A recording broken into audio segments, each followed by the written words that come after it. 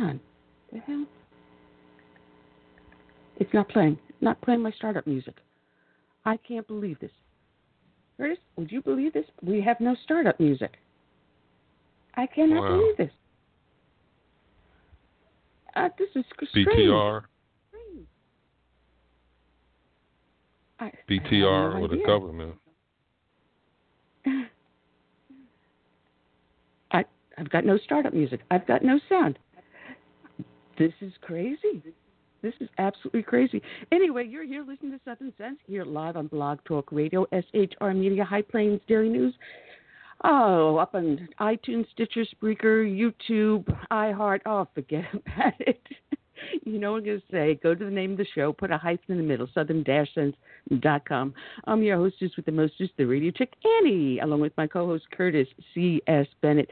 Good afternoon, Curtis. What a way to start off the show with a complete screw-up. I'm telling you. If I was still in the Navy, I would say this is a fine Navy day, except for this little technical glitch. Yeah, I don't know what's going on here. This is crazy. So I'm gonna have to. It's my backup computer which is messing up. I don't know why, but it is. But anyway, you're here listening to us live, so we're gonna be rocking and rolling anyway. Oh man, heck with it. Yeah. Anyway, even if we have to sing acapella. Well, that means I've got no dedication music to play either. So it's going to be one of those days, Curtis. Just one of those days. Heck. Well, let's get the show on the road, as they say. Oh, man, let's push this live. Oh, good Lord. Welcome, everyone that's listening to us up on Facebook, YouTube, iTunes, Stitcher, Spreaker. Oh, man. Lord knows. But anyone that listens to the show knows that we start off each and every show with a dedication to a fallen hero. And since we have no dedication music, I'm going to read this all live and then go into our show and bring our guest on after the dedication. Today's dedication is going out to Police Officer Robert Sean Pitts of Terre Haute Police Department, Indiana. His end of watch was Friday, May 4th of 2018. And this is from WFYI.org, Associated Press. And it reads, a Western Indiana police officer who was killed, and I've got an echo. What the heck? Someone have a speaker on in the back? Not me. Does someone have a speaker? Because I'm getting an echo. No, the echo's gone. What else can possibly go wrong today? Let's try this once again. A Western Indiana police officer was killed during a shootout with a homicide suspect was honored as a hero who didn't flee from danger. Hundreds of officers from around the country joined other mourners inside Indiana State University's basketball arena at the funeral for Terre Haute officer Robert Pitts. Officials said Pitts, 45, was fatally wounded Friday, May 4th this year when he and other officers approached a suspect, Christopher A. Wolf, 21, who died of a gunshot wound after barricading himself inside an apartment. Colleagues and friends told stories about Pitts as a modest, hard-working officer whose mother wasn't aware of the many department honors he had received, and as a conscientious father to his daughter and 2 sons. U.S. Senator Joe Donnelly told the mourners, Pitt's death was a gaping wound. This is a blow to the heart. This is one of our sons who gave us everything he had, Donnelly said. When called, he didn't step aside. He said, take me. Let me step up. Let me do the job. Pitts was a 16-year member of the Terre Haute Police Department following 6 years with the police force in a nearby city of Sullivan, where he lived and was being buried. Pitts was among several officers who arrived at an apartment building that Friday night where police had spotted Wolf, who was suspected of fatally shooting a 26-year-old Robert Olson at a Terre Haute home, according to authorities. Wolf was armed with a handgun and fired at the officers, striking Pitts, court documents said. Wolf also died of a gunshot wound, but officials haven't yet released details about how he was shot. Pitt's death happened 2 months after the fatal shooting of Boone County Sheriff Deputy Jacob Pickett as he chased a fleeing man in the central Indiana city of Lebanon. Terre Haute Police Chief John Plass said during Pitt's funeral that the 27 law enforcement officers had been killed by gunfire this year as of May 4th. Plass said Terre Haute officers were fortunate to live in a community with great support for police, but some people still want to harm officers. We can't even enjoy a meal or fuel our vehicles without wondering if someone is targeting us because of the uniform we wear and what we represent, he said. And from the TribStar.com by Alex Motzit, Terre Haute Police Patrolman Robert Sean Rob Pitts was laid to rest, capping a nearly week-long outpouring of sympathy and support for the fallen officer, his family, and the police department.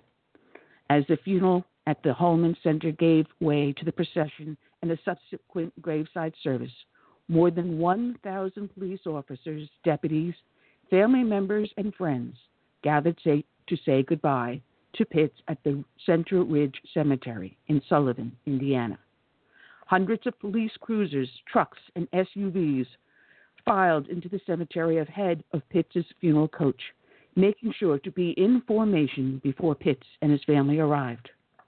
A hush fell over the site as the group waited, a stillness finally broken by the distant sound of bagpipes from the combined pipe and drum ensemble that met the coach at the cemetery entrance.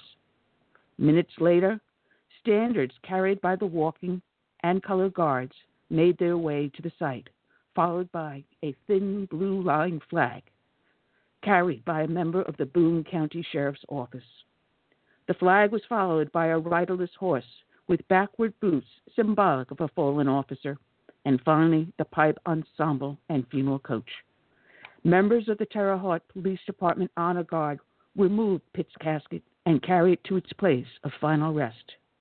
A brief committal was performed before Pitts was honored with a rifle volley from the Indiana State Police Honor Guard. Kevin Getz, a member of the ISP Honor Guard, said, "Police funerals never get easier, but a sense of duty and honor help him through the proceedings. To learn of the death of a fellow police officer is a gut punch," Getz said. "He was a member of our brotherhood. It's somebody who swore to protect this community, and it's difficult at certain times in the service, but you get through it." One of those difficult moments came after the rifle volley when the THPD Honor Guard members flanked Pitts' flag-draped casket to perform the flag folding and presentation. As members of the Guard lifted and pulled taut the flag, a single piper began playing Amazing Grace, a moment that wet the ground more than the on-again and off-again rain could ever hope to. The tri-corner flag was presented to THPD Chief John Pless, who then presented the flag and words of encouragement to members of Pitt's family. Other officers were then given the opportunity to pay their respects to Officer Pitts by dropping a white carnation on his. The white carnations are used to represent the purity of service an officer gives his community. Each flower was also flecked with red paint to symbolize the blood sacrifice they make for their community. Getz said it's easy for law enforcement from around the state to feel sorrow when they reflect on the sacrifice their fellow officer made, but added the sorrow should be shared with the family who is now without a father, brother, and son. This ceremony is temporary for most of us, Getz said. His family has to live with this from here on out. When we are done with this detail, I'll strip down my Honor Guard uniform, clean everything, and go right back to work. I'll go right back to being with my family and going to work. They have to be resigned to the fact that a father, a brother, a child is not coming home. And that's the hardest thing, knowing for that family, Christmases aren't the same. Holidays, birthdays, nothing is the same. Their world has been turned upside down. I feel that intrinsically, I have a duty to honor this man and honor his family and honor this community. That loss is an important part. Terre Haute lost her officer, and that took a long time to get over. And just when you think you're over it, you lose another one. And that's why I do it. These men and women have sacrificed everything to make their communities feel safe. Today's show is dedicated to Officer Pitts. It is also dedicated to all the brave men and women out there that serve as first responders, be they law enforcement, firefighters, or emergency services. We also dedicate this show to the brave men and women that serve in the military, from the birth of this nation through today and into the future. And we say thank you and God bless. And since I do not have audio sound to pipe in for playing Amazing Grace, I ask for a few moments of contemplation and prayer for the family of Officer Pitts. God bless them all. And we're back.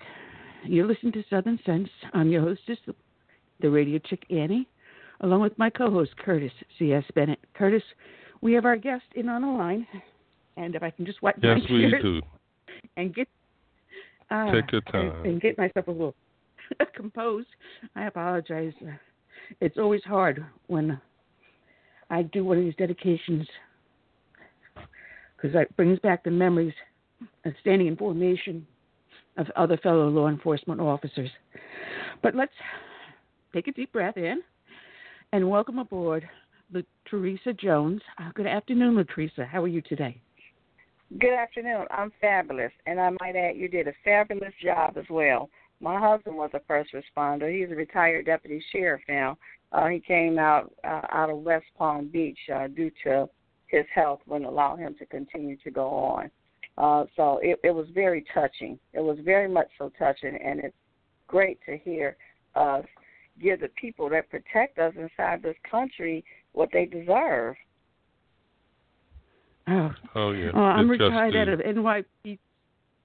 I'm retired out of NYPD, and these never really do get easier. But it has to be done. It simply does have to be done. We have to remember the men and women out there, that thin blue line between a good, safe society and anarchy. Oh, man. But anyway, I want to say thank you to your husband for his service, too. Oh, man. Yes. But you're here because you are running for, oh, good Lord. My mind just went. U.S. Senate. I'll help you. It's okay, U.S. Senate. Ann. It's okay, Ann. I'll help you out. I am a candidate for U.S. Senate here in the great state of Florida. You know, and I was doing my research and reading the biography. Matter of fact, I have to apologize. The last time you were supposed to be on, I was up at the hospital up in Charleston, so Curtis and Keller were supposed to do the show in my place, and there was a major technical difficulty. What is it with you? You come on the show and things go wrong. No, it's God's plan. See, when it's God's plan, that's the energy I bring to the table. That's all. It's okay. That's right. I was reading your background, and, you know, your life could have gone on one of two paths. You could have been, you know, down in the gutter, a drug addict, but you've been able to pull yourself forward despite all the diversity that went on in your life. I mean, God is looking out for you, and He is working through you. You have an amazing past. I don't know how much you want to tell the people listening, but it's up on your blog. Tell us, you know, our listeners, some of the stuff that you've come through and why you're... Go. I'm sorry? No, I was going to say, just tell the people something about your background and why you chose this time to run for Senate. Well, God told me this was time to run. He told me 6 years ago.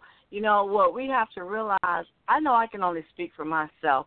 There was a time in my life, especially early in life as a kid, that I did not acknowledge or I didn't have the spiritual enlightenment of who my father truly was, and that when God has a purpose for your life, it's chosen, it's ordained, regardless of how it looks, regardless of where you come from, regardless of those things. And in order to serve God's purpose, not even just for me, for anybody's life, you have to be able to walk into His truth.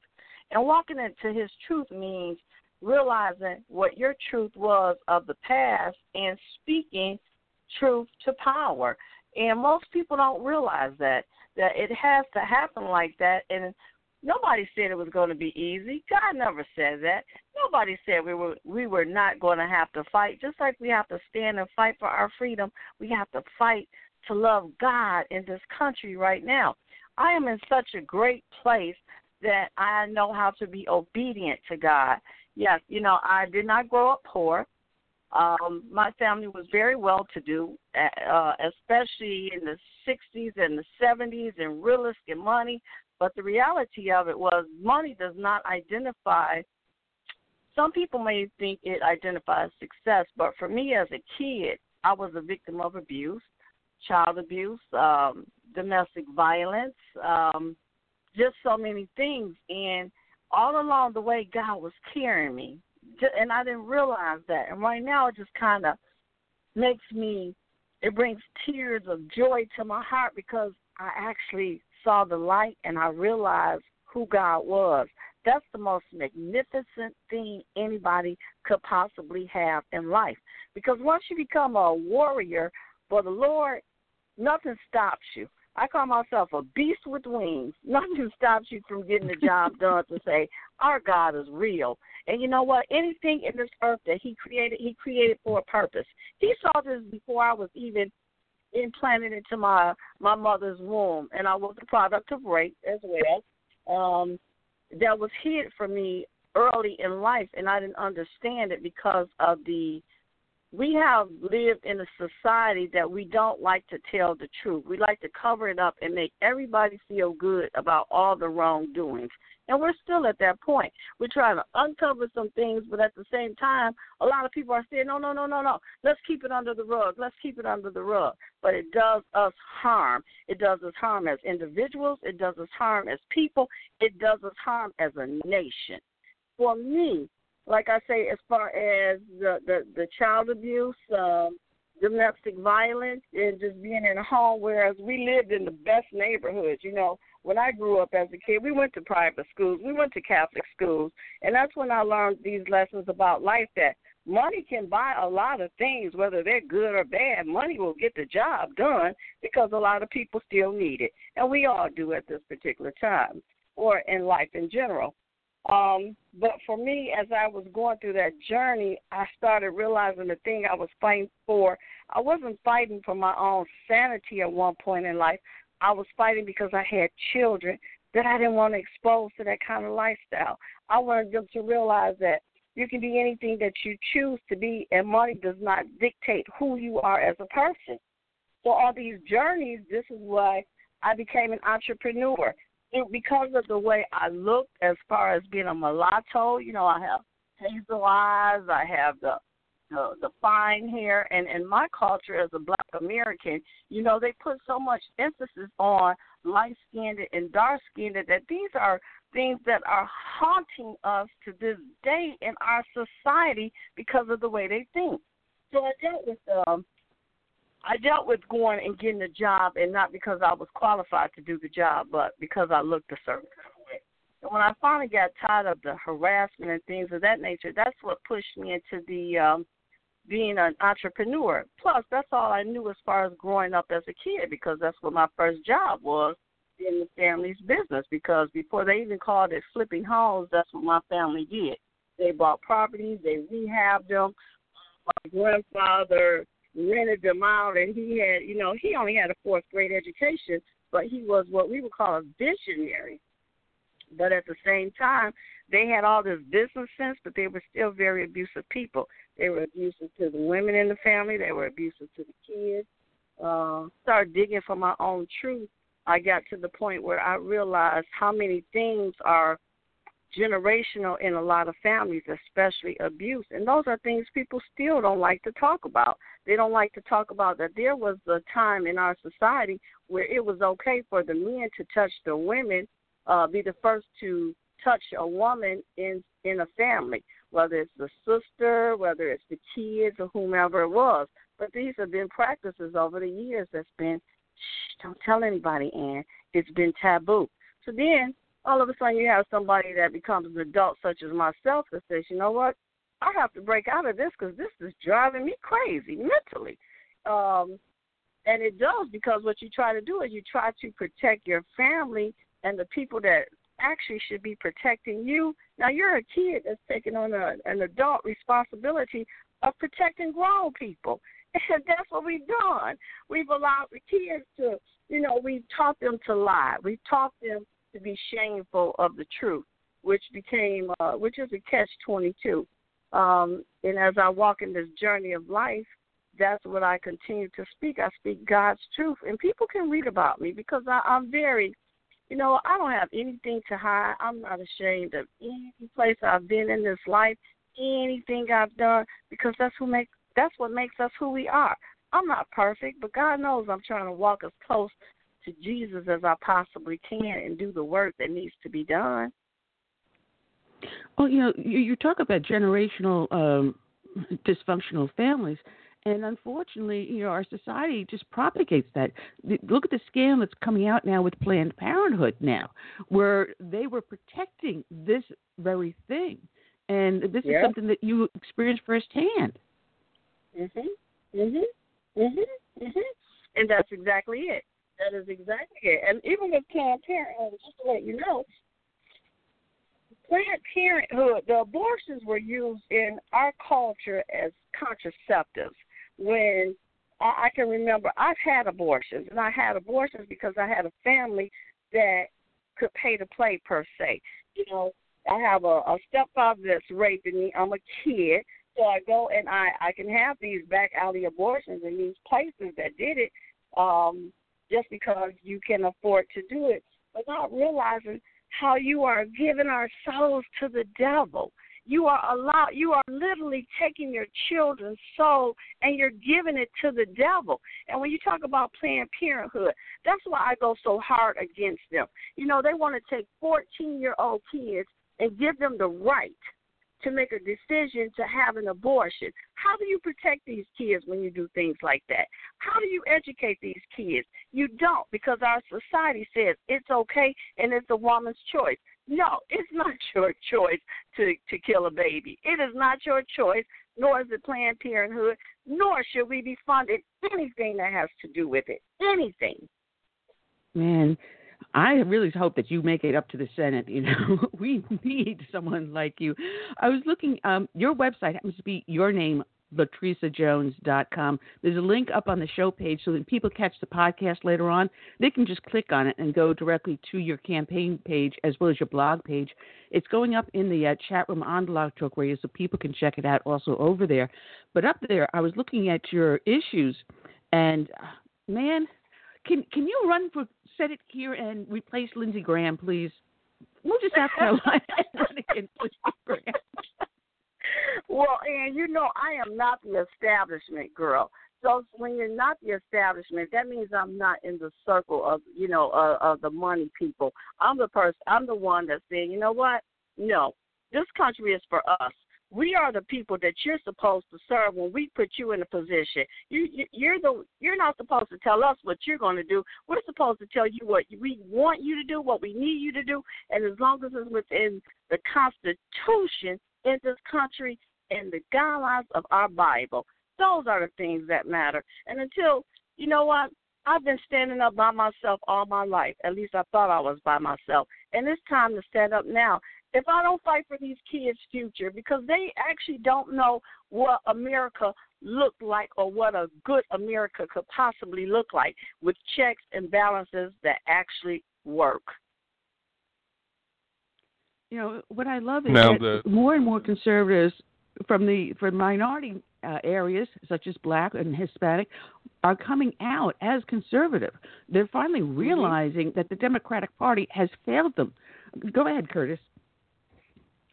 Going to say, now that you're in the race, could you give us a little description of your platform and what you think of the Second Amendment and sanctuary cities and medical marijuana and things like that?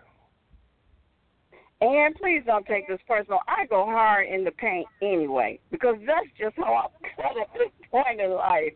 But, Second Amendments. You know what? Our Second Amendment right. People don't realize, as a Black American, you also have to remember, I am a grandchild of a slave. My grandmother was born February 1st of 1888, and she died when Obama was elected to office. And I'm going to be honest with you. Because you're talking about a woman that her stories, this is what my grandmother would tell me about her stories as far as the Hanks and things of that nature. Do you know we had guns in our houses all the time? The NRA actually bought guns to the slaves to protect themselves. And do you think I'm going to allow that it's okay for them to start saying, oh, no, we feel like you can't protect yourself.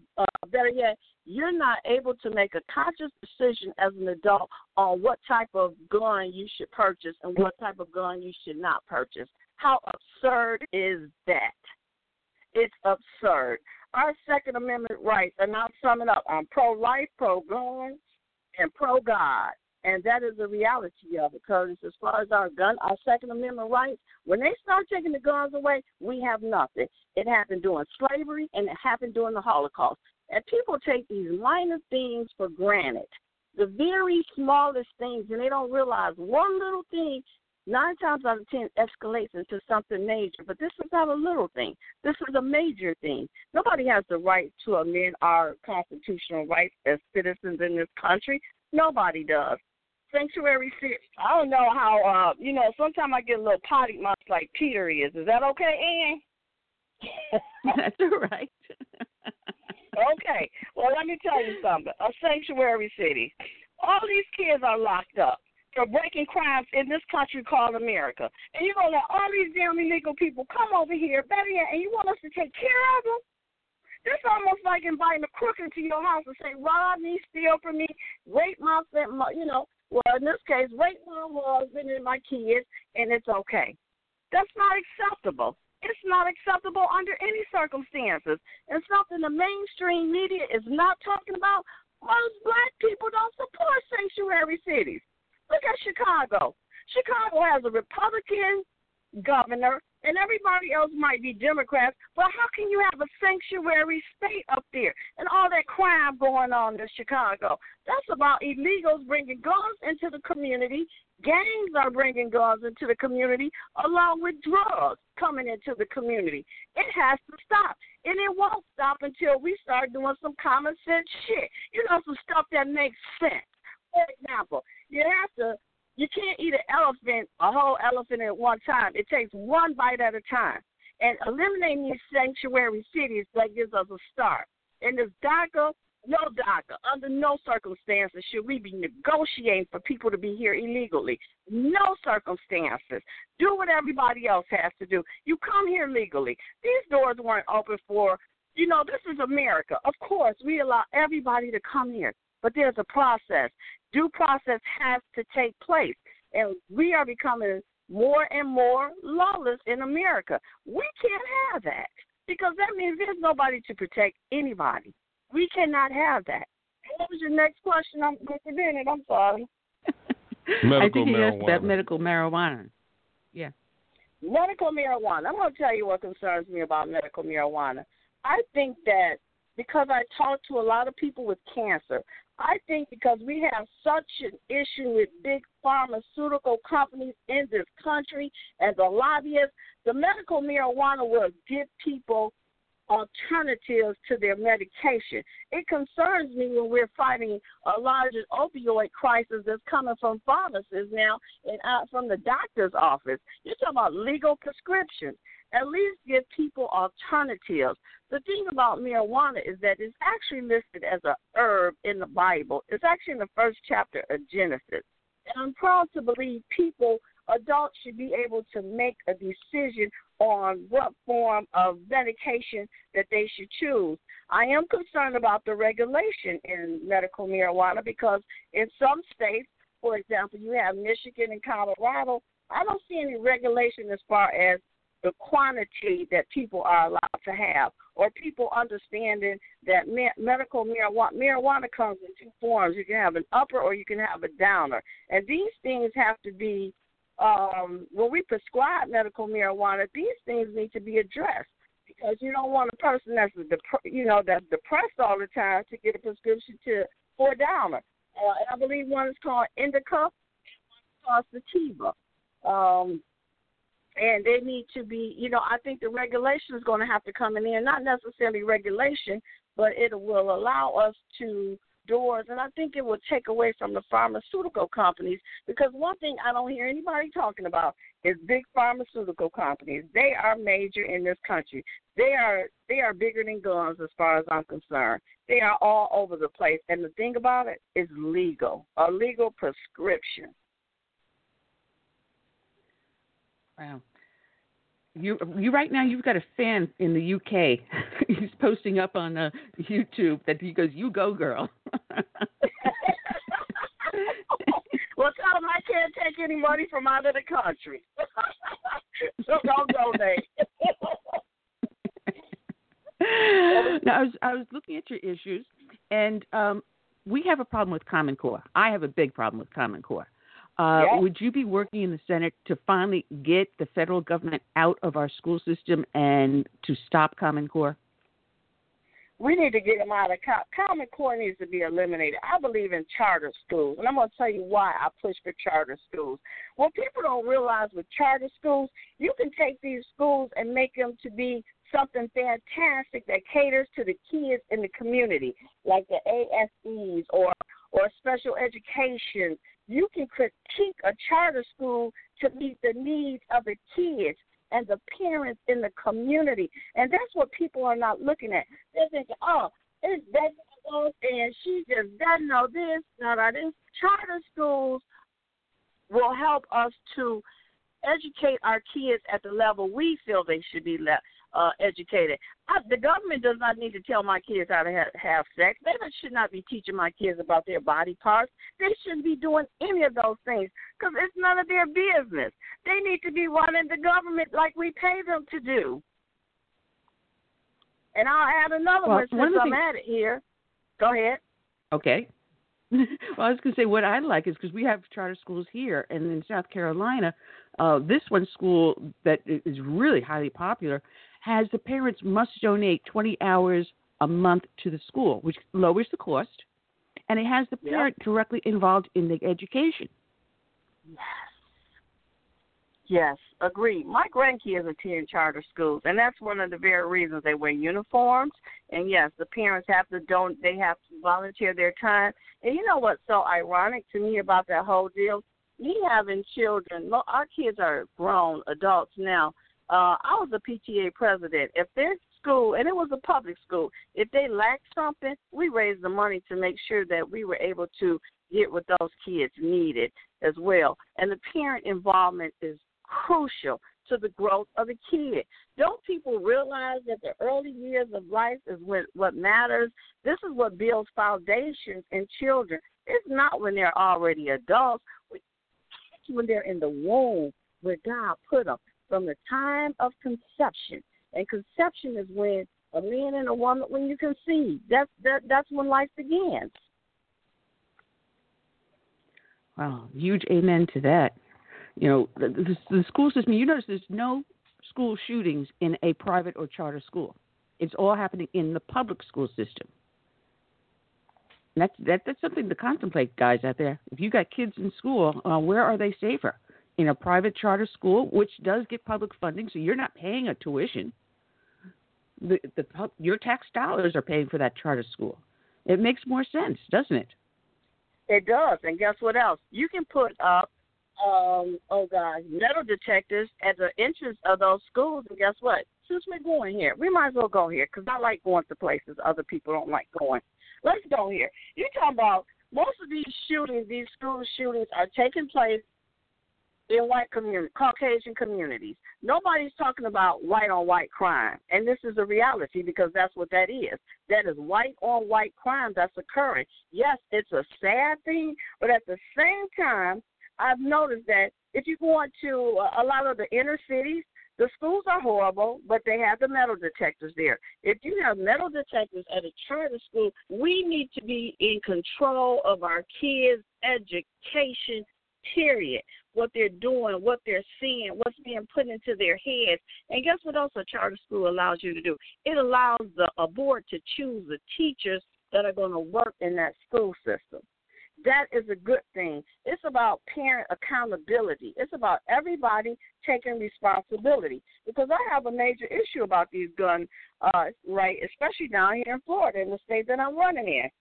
All of a sudden, most of those kids, you talking about kids living in $3 million homes. These are kids that was bullying this other boy down there in Parkland, and I have some friends that's down there as well. I stay very vocal because, as I told them, a year before that in Miami-Dade County, Martin Luther King Day Parade, 17 people got shot. Nobody said a word, an absolute word about those 17 people getting shot with the same kind of rifle. And nobody says anything. And then we say, oh, well, we have all these issues. Yeah, we have issues because we have to realize everybody's lives matter and all our children should matter. We should not be taking these stances and allowing these kids, because they're not mentally developed completely. They don't even have pubic hair good, let alone making decisions on what we need to have as adults and what is acceptable as far as what we can purchase and what is not acceptable. And that disturbs me a great deal.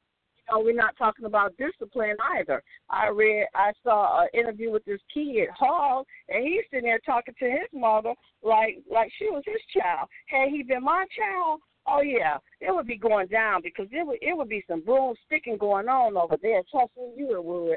Deal is, we have to get back to parent accountability. They have to be responsible for their children and their children's actions. Exactly. Lateresa. Exactly. And go ahead, Curtis. All right, you're a U.S. Senator now. How would you handle lobbyists? That seemed to be a big problem in Washington, D.C. For me right now, if I'm a U.S. Senator right now, I'm going to tell you exactly how I handle them. I want to hear shit you got to say, because you didn't help me on my campaign. You didn't stand around for the things that was right. And as a matter of fact, why do we have 64 lobbyists in education in the state of Florida? Why do we have lobbyists in our system? The lobbyists are the middleman that take the money out, and we have to have some type of reform with the lobbyists. No, I'm not going for it. I'm going to tell you, Mr. Bennett, what my plan is. Once I get to the United States Senate, it's to help the president push his agenda, because he has an agenda in place, and it needs to be pushed. He needs people that's going to stand by him, especially if it's common sense agendas in the best interest of the people. We don't have to have lobbyists. We've allowed the lobbyists to come into play to be the communicator, per se, for the big corporations, because that's pretty much so what they are. Well, unfortunately, Right. The lobbyists also write the legislation. It's not the legislator. The lobbyists write it. They hand it to the senator or representative and say, hey, push this for us. And that's one of the things that has got to stop. Legislation must come from the legislator, not from a lobbyist. Correct, because the lobbyist is going to write the literature that's going to benefit the organization that pays them. And it has to be about, you know what, we can take those jobs and we can hire administrative assistants. We can hire too many other people to come in and to do that work, very much so cost effective. But not only that, that's something we have to address. We have legislation that's being pushed and nobody's reading these bills. How can you write something and don't read the product? I'm just trying to, can somebody help me with that? You mean like Nancy Pelosi? We got to pass the bill to see what's in it? Exactly. That's exactly it. How do we, these are things that are just like, they're ridiculous. It's ridiculous. It's no common sense. It doesn't take a genius to sit down and figure things out in reference to if this matters or if it does not matter, should it be in these bills. And I wish I had the exact bill name that Bill Clinton said when Bill Clinton was in office, and we can say a whole lot about old pimping Bill, and that is for sure. But when he was in office, he was the one that allowed them to put all these additional clauses in one bill opposed to simplifying them. They should be simple. We should be able, as servants we should be able to read everything and be able to present it to our constituents to say, this is what this is. But when you start complicating things and making it so detailed with so many other things, then you're losing us. And that's how they're winning, because they are putting what they want in these bills that are not even directly pertaining to the bill itself. And that's crazy. Unfortunately, this is what they're doing. And unless we see a complete change in Congress, I don't see it stopping in the near future, unfortunately, which is why people in Florida have to vote for you to get you into Congress, into the Senate, I mean. I love your stance also on Obozocare, or as I call it, Obozocare. The way I was reading your thing, it was as if you had read the blog I had posted back in October of 2009 about the simple steps on what to do in place of Obamacare, tort reform, across state lines, simple things like this, letting the free market work, which is what you talk about in your issues. And the free market, and you know what, and I was going to comment on that earlier as far as the government has to get out of health care. They need to stay in their lane. And I don't think they know what their lane is at this particular point. During the last administration, they thought that they had the right to dictate everything. They need to stay in their lane, and we need to get the government out of health care. And you're absolutely right. And, yes, I do agree with it wholeheartedly. This is how you build industry in America. This is how small businesses are developed as well. These are opportunities that small business people have to grow and live the American dream. Yeah, we should be able to. I'm sorry, I was just going to follow up on the health care. We should be able to determine what we want in our plan. I don't need a plan for a prostate exam. Sorry. Right. I'm not that way. And my husband doesn't need a gynecological products in his plan. We should be able to pick and choose the same way we do with our TV cable. We choose what service we want. We choose what level of service. But now with Obamacare, you have just one choice in most states, and that's it. And then you get penalized if you don't have any insurance. And we should choose whether or not we do want insurance. And why can't we work it out with the doctors that we pay as we go? There are some doctors that will do pro bono work if you are poor. There are doctors that will turn around and say, well, let's work out a payment plan, which my husband and I are currently doing that with our dentist. I mean, he came home just a little while ago with the bill, and I just almost fell on the floor fainting. But this doctor is working out a payment plan. This is the way it used to be, people. Everyone did have health care. It was depending upon how they worked it out with their doctor. They have ruined the system. Yes, they have ruined the system now. And remember, I was originally born and raised in Detroit, Michigan. And you remember back then, when you came out of school, you had 401k plans. You can go to work for General Motors, Chrysler, Ford, the post office. They were already making $15 an hour. Everybody had health care because we were able to choose, and it never was an issue. It became an issue when the government got involved, is when it became a disaster. Exactly. Because when I worked for my companies, I had insurance, American Express, great, beautiful plan. When I worked for the law firm, my employer loved the work I did so well, he gave me a Cadillac insurance plan. The employers used it to lure good employees. But today, mandatory health care, how do you lure a good employee when you're mandated to provide this for all your employees? It's the carrot and the stick. This is how America works. Curtis, I know I cut you off with the question. Go ahead. Well, correct me if I'm wrong, but Trump, when he became president, he overturned just about every executive order that Obama had put into place. He loosened regulations on the business world. He's made it possible for billions of dollars to return to the United States from overseas. And the stock market has gone, buck wild, like it's on steroids. Yet, we got Obama out there saying that he set Trump up with a good economy. What are your thoughts on that? Is this guy delusional or what? You said this is not a PG-rated show, right? Certain names are family trigger names. Family oriented. Okay, family and oriented. All right. You know what? It's almost like an abuser. If somebody has abused you, do they actually want you to know? Do they want the people around them to know the truth? They don't. Abusers never want the people to know the truth. They will stay behind a lie until the death of them. Until they leave this earth, they will stay behind that lie. And the issue with Obama is that, and I'm just going to tell you, once again, as a black American, he deceived us. He deceived this country. As far as I'm concerned, the best thing he could do is exit the United States of America. What he has done in this country, he crippled the progress that my ancestors made in this country of America. He crippled them. Not only did he do that, do you know what he did? He also turned around and said he made same-sex marriage legal in the United States of America. He went against our God.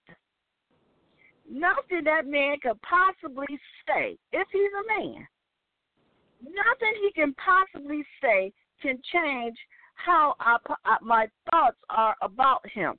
He set us up is what he's done. And most people are not just him, they're delusional with him, his followers. They call us a lot of names, because we're free thinkers. But Obama has done America such an injustice. And the country that he's from, Africa, his father's from, wouldn't even allow it to take place there. And he comes here and he destroys us in that manner. Anything he has to say, I cannot respect. I felt like at the time, okay, maybe he's going to do something all right. You know what I'm saying? Maybe he's going to do some good for the people. He's done absolutely nothing but destroy America. He has destroyed America, and he is no different than an abuser to me. And trust me, I can look at him, smell him from a very far distance, but he has not done us any good. And for him to continue to take a stand and have a conversation in a political arena, I disrespect that. And that's why I feel as though it's so crucial for conservatives to take a stand to say, you know what? Anybody that wants something better for this country, we chose Donald Trump because he was not a politician. We chose Donald Trump because he was a man that is good in business.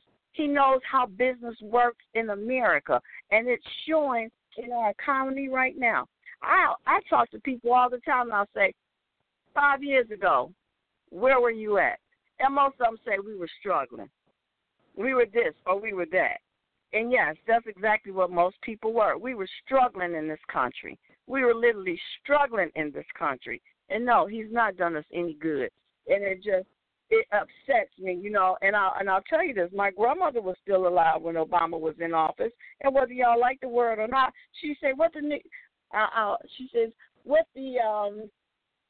end guy doing in the White House?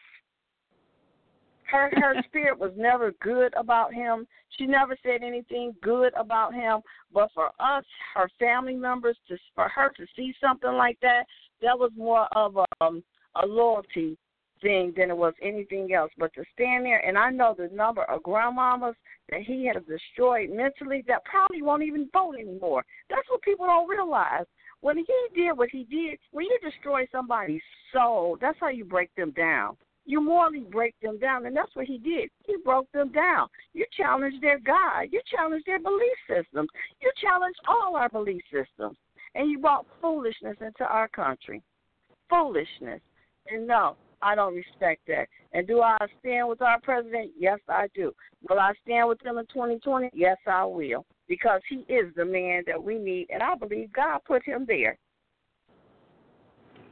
Well, now I'm going to ask you now, you are a senator, you become a senator, and you're now faced with something like this Paris Peace Accord or the Kyoto Treaty, where it was never presented to the Senate for an advise and consent. It was never brought before the Senate to vote on, and yet we were forced to adhere to it. What do you say to something in that situation? For me, if it does not follow due process, I'm standing down. If it's not following our due process in this country, we have to stand down. We have to stand with due process. How is the laws of the land are the laws of the land, and we can't be force-fed those things. And we have to sit down and have a conversation with our president to find out the best way to strategize within the Constitution and the guidelines of the law to handle this. Because I feel like it's too many that just go along to get along. I'm not a go along to get along girl. Not at this point in life. If it's not working for Americans, we don't need it. If we have not had enough time to vet it, we don't need it. We have to take stands that are hard stands, maybe piss a lot of people off, to be done. It has to be done. Well, we're getting some questions coming up, and one of them wanted to know who we were speaking with, and I want to reintroduce you that it's Lateresa Jones. She's running for Senate in the great state of Florida, and you can check her out because this one question is coming up on the Facebook video. So Lateresa Jones is up on Facebook, so check her out there. There also will be a link on the show page. I'm going to put that up later. I have it on my Blog Talk Radio show page, which I have to now put up into Facebook. And your webpage is your name, LateresaJones.com. So she said that you are absolutely awesome. So, Stacy, thank you for the comment. We appreciate it. Yes, we do. And by the way, our Canadian friend in the other chat room, Cal, has says that you happen to be a very pretty lady. So I've got 3 different chat rooms going on at the same time. Talk about multitasking. Oh man. Thank you. You have a very strong stance on pro-family and children. And a matter of fact, Stacy did make a comment that her grandmother said that we were going towards communism and had nothing to do with Obama's color.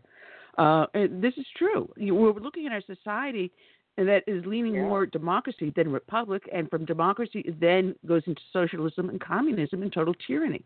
So what we're seeing now with what Trump is doing, we're starting to see it tilt back more towards a constitutional republic, but we've got a long way to go. What would you do in the Senate to help bring us back to the republic?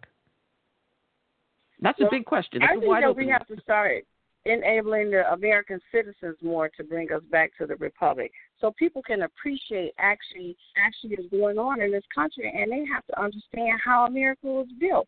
The history of this country says a lot, and I would make sure that we're pushing towards that. Small businesses, and another thing, putting God back into our schools, giving parents their rights back as parents as well. These are things that will continue to build the strength of the republic of this country. But I'll tell you something that we might need to put out here, Ann, and that is in 2020, we hear a lot of talk about 2020. The concern I have with 2020 is that if we, the baby boomers, don't get it right now, we're going to have a major problem of going towards socialism in 2020, because you will have the millennials will outnumber the baby boomers. That frightens me because they are not mature to make these decisions that they're making in reference to an easy life, Social Security, needing help, being dependent upon the government. And we have to provide, me as a senator, I would want to push bills that's going to give them their power back, because they don't realize this is what has happened. Your power has been taken away from you. And once we have to start giving the American people their power back to be American citizens, to operate, just like you were, C.S. Bennett was saying in reference to entrepreneurship. Don't you know small businesses build economies and make communities better? Small businesses do these things. We have to continue to push towards entrepreneurship as well.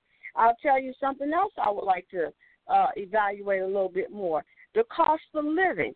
I talk to so many people, and I go in a lot of businesses, and I see people that say, I can't afford to retire because the cost of living is so expensive. We have to make sure that we are making the correct adjustments, and we're controlling the taxes that senior citizens are paying. Nobody's talking about those things. Those things matter when you have to go, especially if you're in a state where the average home say even to rent is $3,000 a month, but you're paying your people what, $7 and $8. That means they have to work 3 jobs just to be able to live. And those are things as far as the bills that I would push in reference to how do we stabilize the economy and health care. You know, health care, that still goes back to health care. We have to have some control over these big corporations and what they're pushing into our communities and give the power, once again, back to the people. And I think that's how we do that. We do that by affordable living, affordable pharmaceuticals. You know, we can control those things with the pharmaceutical companies if they were not, the lobbyists were not in the big boys' pockets as often as they are. Those are a lot of things that we don't have control over as far as being a U.S. Senate, creating laws that protect. And another one, creating laws. We have more drug dealers in jail than we do pedophiles. The pedophiles are free, and the people selling the small amounts of marijuana are in jail. We have to start giving people their rights back that deserve their rights and pay their dues to society, and we have to have prison reform. These are things that are going to continue to bring the fathers back into the homes, because I do believe God says a union is between a man and a woman. We have to build the structure of the family. By building the structure of the family, we have to give the motivation, the power back to the family, the mother and the father. As far as discipline, we have to also know there's a fine line between discipline and abuse. But these are things, when you have a strong family, you have a strong community. You have a strong community, we have a strong United States of America. Well, you know, it's ironic because prior to LBJ's great experiment, which brought us welfare, the welfare class and the dependency class, the black community had that very same thing.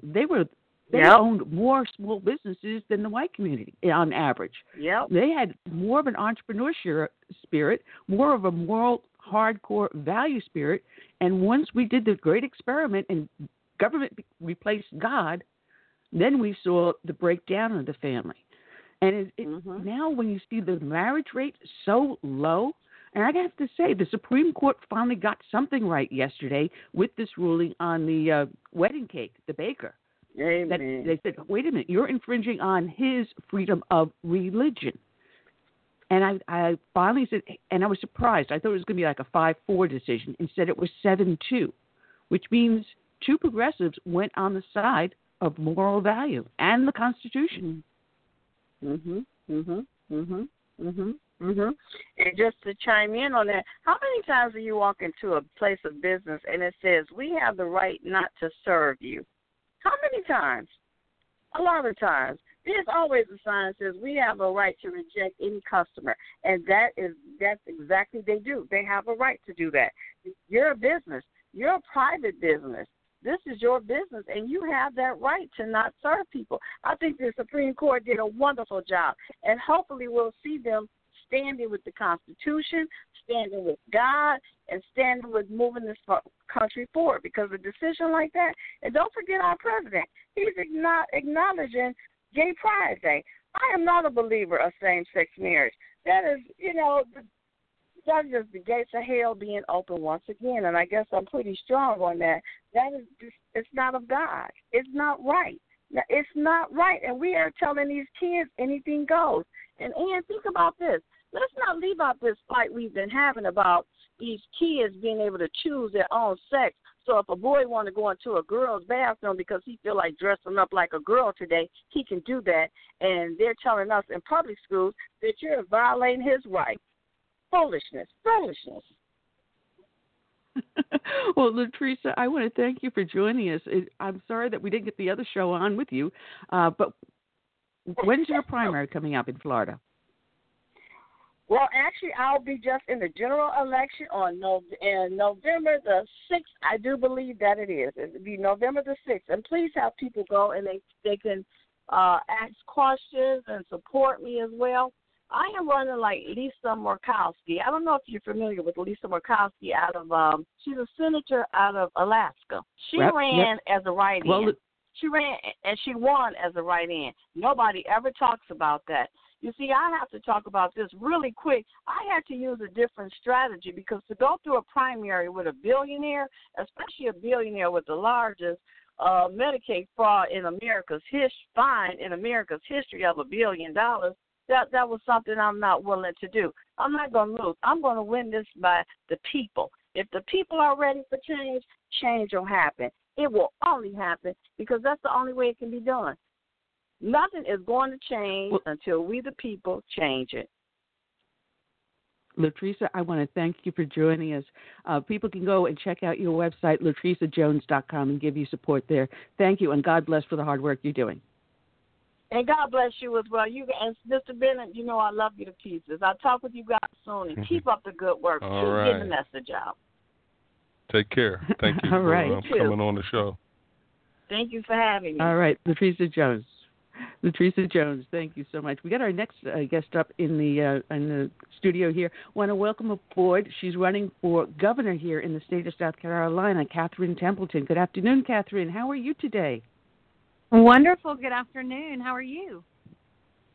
Yeah, the last time you were supposed to be on, it was a hellacious storm, and it messed up your flights because you were announced your new running mate. Matter of fact, this is this the first year we have the running mate with you running on the ticket, right? It was last year was That's right. The last election was where it was separate. Lieutenant governor and governor ran on separate tickets. This year is the first year that you're united on the same ticket, and you took really an outside guy. You just threw the playbook away and took someone new. Who's your running mate? I did, and my running mate is Walt Wilkins. He has an incredible record. You know, he has a personal story that is really phenomenal. He's a selfless Christian. He and his wife Danielle, they are some of the best people that I know to start with, so we know where their values come from. But Walt's record as a real crime and corruption czar is unparalleled in this state. He was the U.S. attorney under George W. After 9/11. He is currently the solicitor in the upstate who has put more criminals in jail than any other solicitor. He has taken on extremist Islamic terrorists at our joint base Charleston. He has taken on the Bloods and the Crips and MS-13 and the gang violence. He has deported more illegal immigrants than anyone in the history of South Carolina. And he has prosecuted corrupt politicians, local politicians, and you know, in his own backyard. So, I mean, this is a gentleman who has conservative values, has an incredible record, and could have been the successful gubernatorial candidate in and of itself. So I'm really thrilled that he's agreed to join me, that he's excited about, you know, what I stand for and what we want to do for the state of South Carolina. Yeah, in our primary, we've got the absentee voting going on right now. Our primary is next Tuesday, and today there's 8 primaries going out throughout the United States, including New Jersey and California. I'll be interested to see what happens in California because that's a crazy state.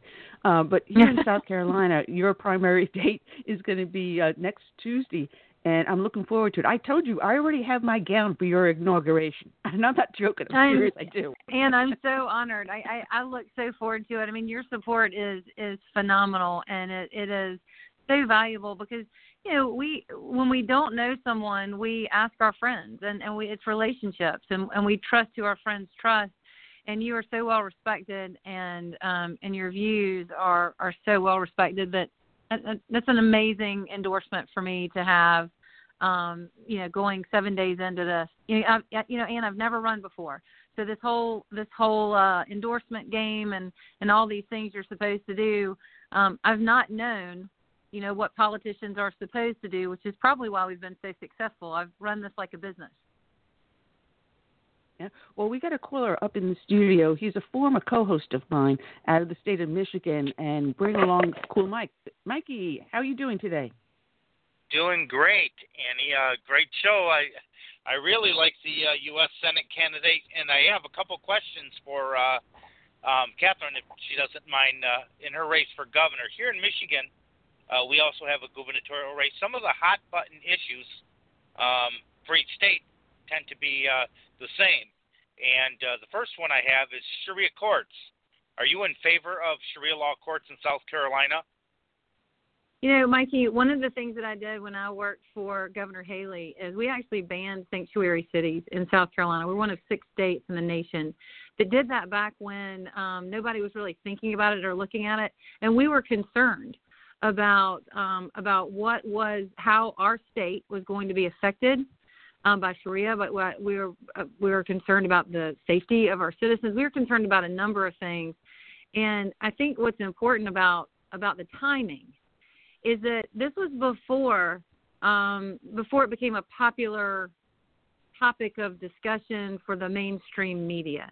We did this when we were looking out for South Carolinians. We had their backs when they didn't even know what was and wasn't happening to them. So I'm proud of what we did there, and there, of course, now there can always be more. To your point. There can always be more ways to take care of and protect the citizens of the state and protect our Constitution, our religious freedoms, but I feel good about the trajectory we're on. I take that as a no.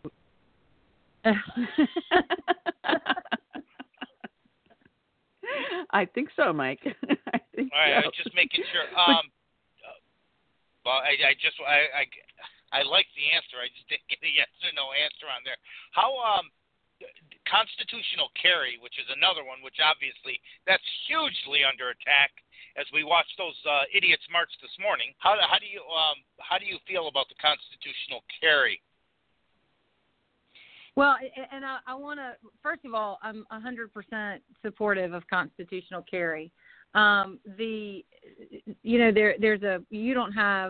don't have our same broadcast network up there in Michigan, but we actually have a campaign commercial where I am talking about the .38 my granddaddy gave me and taught me how to shoot.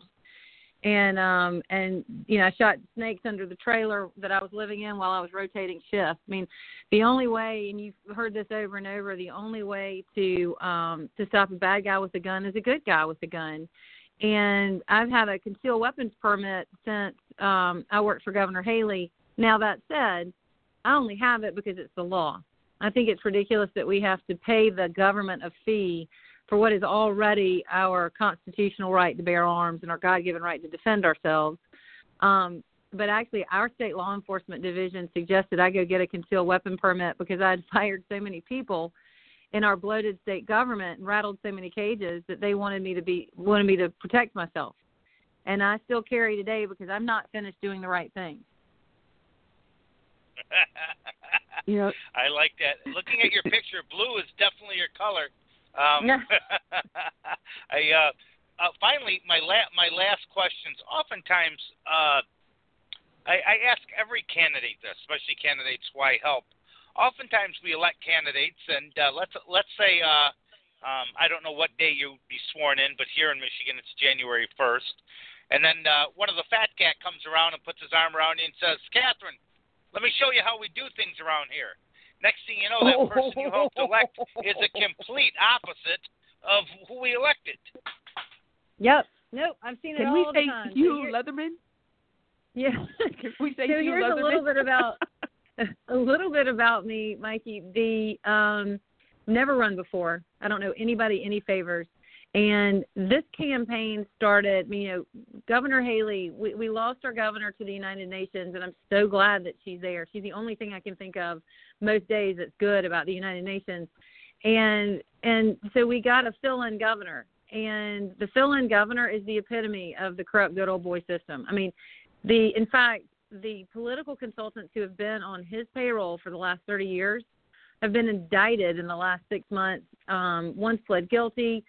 And let me tell you, everybody's going to talk about corruption. Everybody's going to say, no, it won't happen to me when I get there. I was there for 4 years working for Governor Haley while we actually daily fought those corrupt good old boys.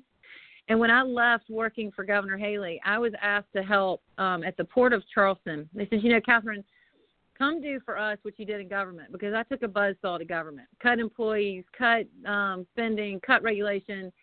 And so I went to the port, and Mikey, you will be proud of me. I got fired after 5 weeks.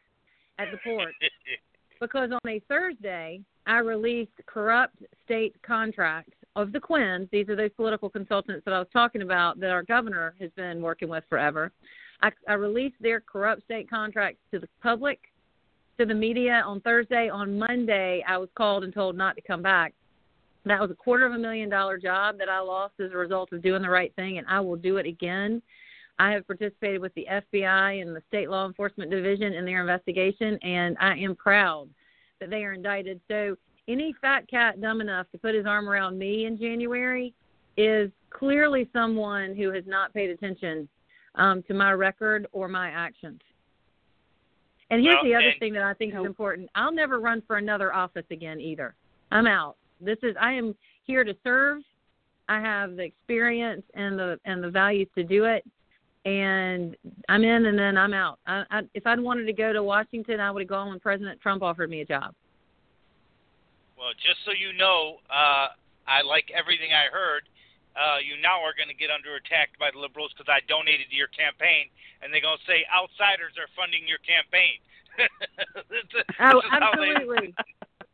Look, we're making all the right people mad. I really liked your website. As you were talking, I was kind of vetting, and let me tell you something. Annie's had a lot of great people as guests, and when I was co-hosting. But I got to say, you're not only the most conservative, but you are the most beautiful too. Boy, we definitely got to get you in the Capitol, and I wish you the best. You know, we need more people like you. Oh, before I mute myself, I'll stay on. If you're elected, you still going to be carrying? I see this picture here, you holding the gun. That's going to make those liberals. Absolutely. They don't like it a bit. Not even a little bit. But thank you for that very much. That's very kind.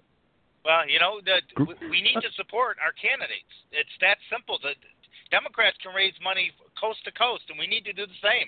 If we only can spend $10, spend $10. If we can give 100, give 100. If we can do a little bit better, we can do better.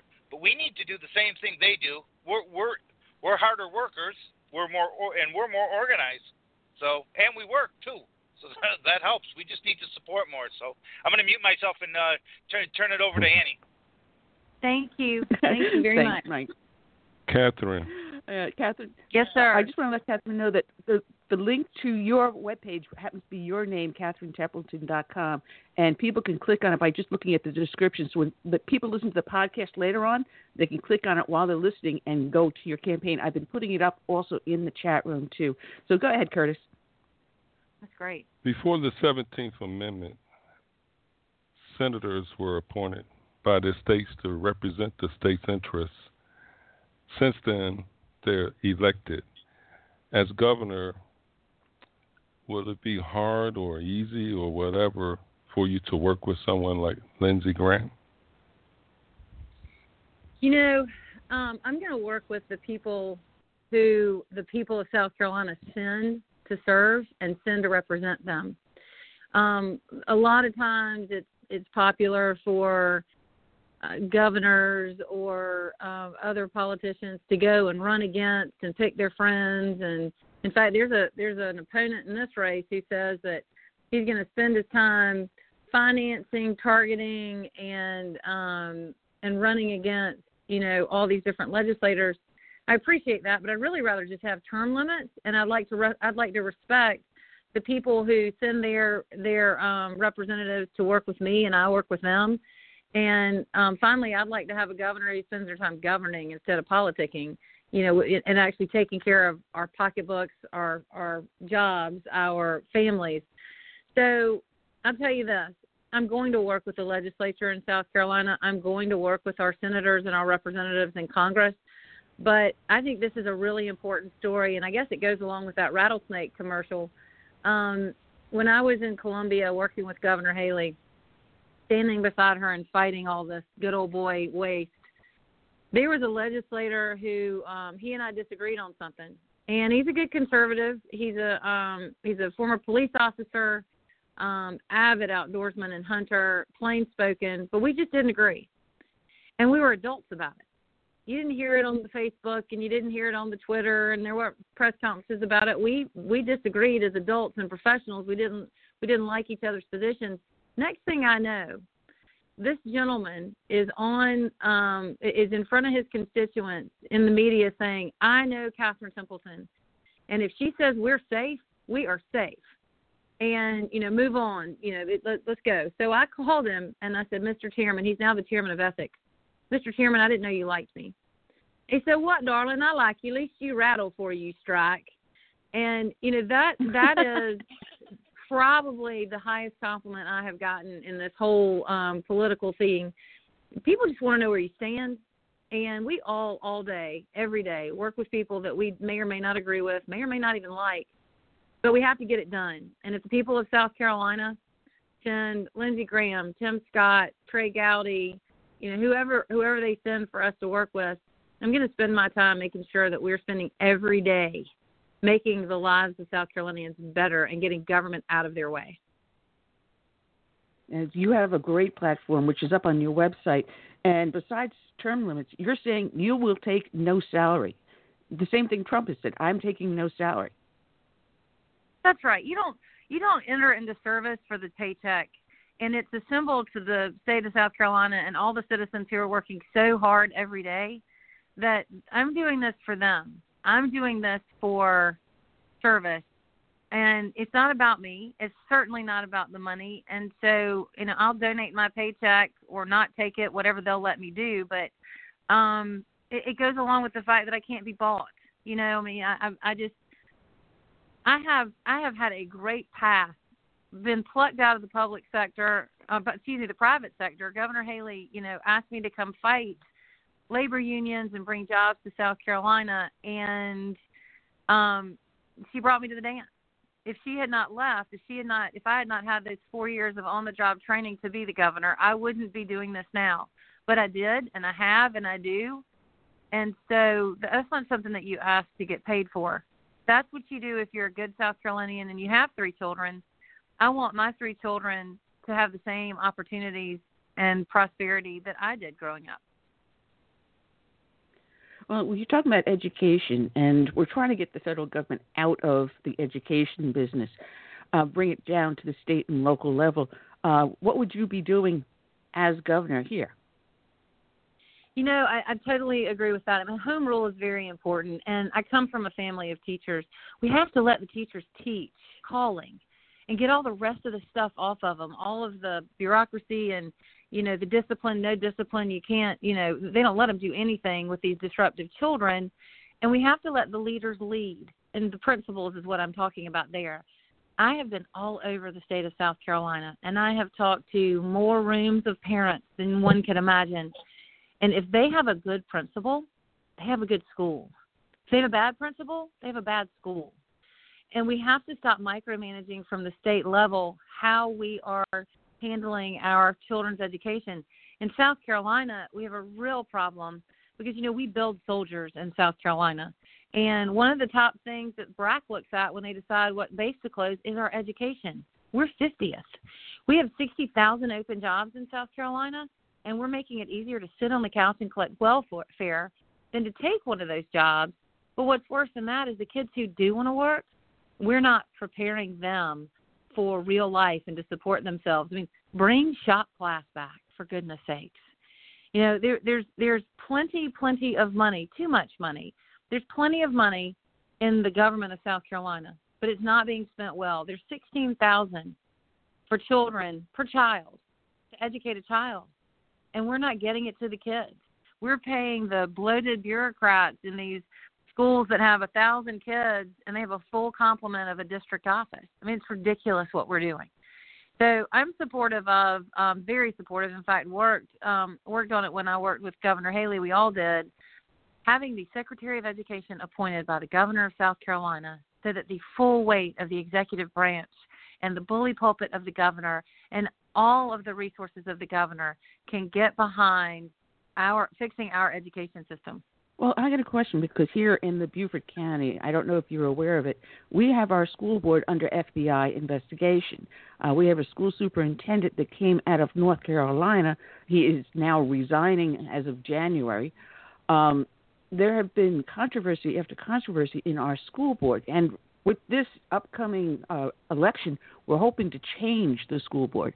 Is there a way to make these school boards more accountable and transparent? I think that there is. I mean, I think that goes back to the importance of the local level. And I tell you what, this is not going to sound like a good politician, but I told a gentleman who wanted to contribute to the campaign because he's so passionate about education. I said, don't contribute to me. You need to contribute to the school board races. We have to have good parents, good business leaders, good people in charge of our school boards, our school education boards, because that really is the governing body at the end of the day. In South Carolina, as you well know, there's not a sort of a next step or a court of last resort or an appeal if you have a bad school board. Now, in Beaufort County, they went so far that the law was broken or allegedly broken. And so but there are plenty of school boards where things are happening that aren't not criminal, or at least there's no law in the books calling it criminal. And I think it would be a wonderful opportunity for our new Secretary of Education or our next Secretary of Education under my administration to actually create some type of appeals process so that we can start learning and calling out any type of failure of transparency. I mean, in Charleston County, where my kids go to school, millions of dollars went missing, millions. And everybody kind of shrugged their shoulders and looked at each other and said, well, I don't know who was in charge of that. So, I mean, you know, when you have volunteers, you got to make sure they're held accountable. And it's funny because our school board, their credit card that the school district was using, somehow or other was used at Victoria's Secrets, and I don't see how that was education. That's a really hard one to justify. Well, talking about ethics committee, there's also that trial that's going on with the gentleman that was running that consulting company. As a matter of fact, I believe one state senator, Corzine, pleaded guilty in court yesterday to ethics violations. The ethics laws in this state are a joke. What are we going to do to clean this up and get more transparency and honesty? Well, you know, I talk about term limits, but how about this? This is how you really term limit them. What if we pass one sentence, not study it, not have another, committee get together to write a report that sits on a shelf? One sentence. If we elect you to protect our money, you cannot have any of it for yourself or your family. How about that? Because right now in South Carolina, you said Senator Leatherman earlier. Senator Leatherman is the most powerful man in the state of South Carolina because he holds the purse strings. He's been there the longest, or maybe not the longest, but pretty close. He's amassed all this power, so he decides how much money goes to which project. He then decides he's over the procurement process, so who gets those contracts. Son-in-law until very recently sat on the Department of Transportation Commission, and their family, the Leatherman family that we know of, got $40 million in road contracts because they just happened to own a cement factory or cement plant. And his son-in-law works for a sign company, private sign company, and all those blue signs on the road in South Carolina that tell you where the gas station and the restaurant and everything, those signs are privately paid for by state contracts that his son-in-law has, $12 million over the past 4 years. So I think we could term limit them if we just stopped letting them take our money from us. And here's, I tell you what, one concern I have about this investigation. Well, it's not one concern. It's a huge concern. Our governor, Henry McMaster, has been a part of that family for decades. Senator Corson and he are very close. He's been on Richard Quinn's, or he's paid Richard Quinn. Quinn's been on his payroll for decades. My biggest concern is whether or not Henry McMaster is a target of the investigation or could be. And if that's the case, and we elect him in, 7 days or in a runoff, and then he ends up getting indicted, we have handed our Republican red state, conservative, over to the Democrats. And that liberal, the blue tsunami they keep talking about? Terrifying. It's one of the reasons I'm running. Wow. Man, You know, you've got my support. That is absolutely fantastic. One of the other problems we have, the scandal with this base load with our SC&G, and what's the other one? Mm-hmm. I can't. Scana. For some reason, I have Scana and Santee Cooper. brain. Yeah, I can never remember that name. It's like a huge brain fart here. But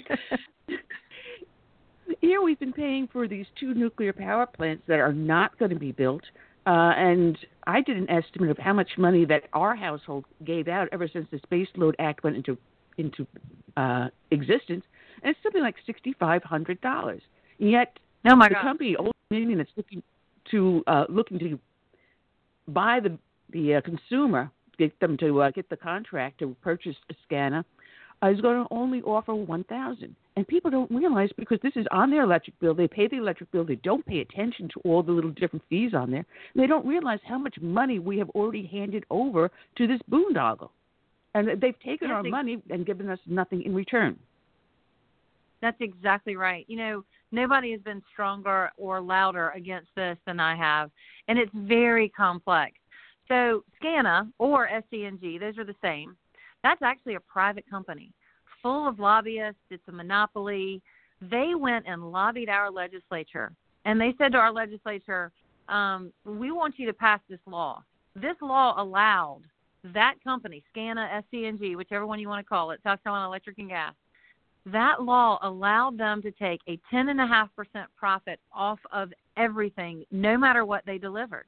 Lawyers' fees, bank interest, and they took that money and they paid their fat cat executives, and they took that money and they gave out, they're still giving out dividends to their stockholders, actually, still today, right now. And then there is the other utility. That is Santee Cooper, and it is owned by the state. And what the legislature did is they bonded Santee Cooper. They took our treasury, our money, our tax dollars, and they hooked it on to a private company who lobbied for this. Here's the bad part. Here's the worst part. They're still doing it. Governor McMaster has had not one but 2 legislative sessions to change the law and stop SCE&G from taking our money. On average, it's like $30 a month from everybody. They're still doing it. And Dominion coming in, you know, Dominion or any other company, it doesn't matter, coming in and saying, hey, we want to buy SCNG, but you know what I understand they've said is we want to buy it, but only if the legislature doesn't change things. We want to buy it so we can keep taking from the citizens and ratepayers of South Carolina. And you're right. Said, you know, oh, let's show you this shiny little carrot. We're going to give you $1,000 back. Guess what? That's so that they can continue to take from us, and it'll be $5,000 that they will have taken from us before it's all said and done. It is a horrible, horrible deal for the ratepayers of South Carolina, and I'm not sure where our governor is on this or why he isn't educating people. You know, Dominion has put a lot of money into marketing and saying, you know, look, we're great, and let us buy this company, and we'll give you $1,000. I think it's incumbent on our governor and the leaders of our state to stand up and go, whoa, whoa, whoa. No. You're going to cost us $5,000. No, sir. So as your governor, one of my top priorities in January, as soon as I get there, will be to actually lead with the legislature and give them cover and explain to the people of South Carolina that they're being taken advantage of, and change this Baseload Review Act so that we get our money back and that they stop taking it from us. It's the hugest scam, and they're not going to lower the rates at all. There's no intention to lower the rates, and we've got one of the highest electric rates in the country. That's right, we sure do, and it is all to do with this nuclear boondoggle. All to do.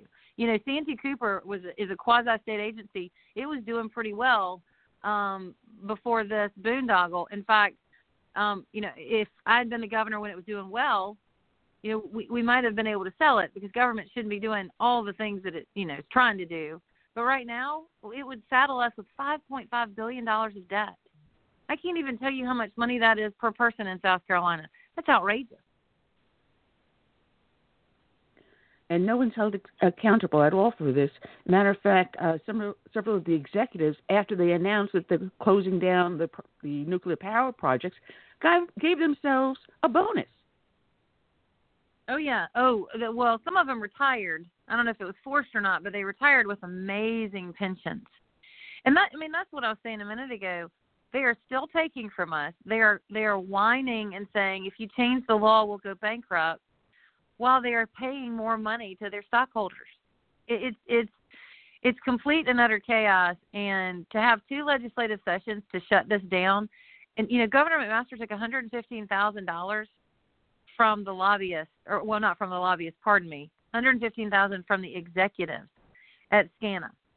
And then he did it in the same month that he found out about all this stuff and refuses to give it back. We got to have new leadership in Columbia. Well, my question is if SCANA does go bankrupt, what happens to those of us reliant upon their electricity? Is it all going to be shut off? Is there going to be an emergency where someone forces the company to remain open? What happens? No, SCANA's not going to go bankrupt, first of all. And second of all, there are a number of suitors who want to buy SCANA. No, our electricity is not going off. There's not a person who can hear my voice who should be worried about not having electricity in South Carolina. This is all theatrics because they want more of our money. Man, the politics here is just crazy, crazy, crazy. One of the other things that was a big thing is the gas tax. And I was up there with was it Freedom Works or Americans for Prosperity when we had our protest about raising the gas tax. And it was supposed to go to road repair, but it never did. Right. It goes all into a slush fund, and our roads are not repaired. And at one point, we were supposed to have the DOT board was supposed to be under the purview of the governor. Oh, it is in a way, but it has to be approved by whom? By Hugh Leatherman and his gang. And the people they put on that board answer more to him than they would answer to the governor. And they put so many layers in between. Instead of making it simpler, they've made it worse. And still nothing's getting done over here. Look, 2 of the biggest issues in South Carolina are education and roads, and the governor is not in charge of those. The legislature is. I think there's 7 different commissioners, at least, on the Department of Transportation board. And until last session, those were appointed and elected and chosen by the legislature, not the governor. The governor got to appoint the director, but didn't actually. The director reported to the board. It's ridiculous. And to the least, Henry McMaster could have done. And it was very interesting last night. I heard one of his people trying to take credit for both vetoing the gas tax and actually getting reform out of the bill that they vetoed. It was quite a thing of art to hear them try to do that. Bottom line is this. We had enough money before the gas tax was raised. It's not going to the roads still. And if the legislature of South Carolina would first pay for safety, education, and infrastructure, we'd have billions left over. There's no need to ask the people of South Carolina for more money. It's part of the reason that I've said that without doing a thing, we could cut the income tax, the most egregious tax, by 2% tomorrow. But if we cut spending, we could cut more. We could cut even further. So, we have got to have reform there. And in the meantime, we have to make sure that those corrupt, good old boys stop self-dealing. And that starts with my number 1 priority, as I said before. Number 1 priority, change the people who are up there with ethics reform. I got some interesting mailers in I was going to follow through with. I got some interesting mailers in the mail from Warren, and he's been going after you with some very strange claims that you voted for a Democrat or you donated money to a Democrat. He's made a lot of strange claims against you. John Warren has popped up in the last probably 3 or 4 months. He's not who he says he is, and he doesn't have a record. He is. We do know that that part of his bankrolling for his campaign came from this liberal PAC boss, Frank Schuler, who also has created a Democratic PAC that supports like Dianne Feinstein and the Democrats around the senatorial Democrats around the nation. He says in his debates that he couldn't get a job, but somehow somebody out of state gave him, a tranche of money. I think it was $1 million to get a business started. And we don't know who they are, and we don't know who his business partners are, and we don't know how he's funding this campaign other than through his business, but he won't release who they are. And this gentleman has written, he's claiming a $3 million check to acquire the governor's mansion. That terrifies me, because the governor's mansion is not something we acquire. That's something that the supporters around the state of South Carolina have actually asked me to go serve to do. And I think, I tell you what, here's another interesting thing, because it 'tis the season, right? Henry McMaster put out a commercial about me that even the liberal media wouldn't take his money to put it up. Now, some did. There were a lot of broadcast television stations who would not put up the commercial, or when they found out how false it was, took it down. When the liberal media has more integrity than the governor of South Carolina, we need a new governor.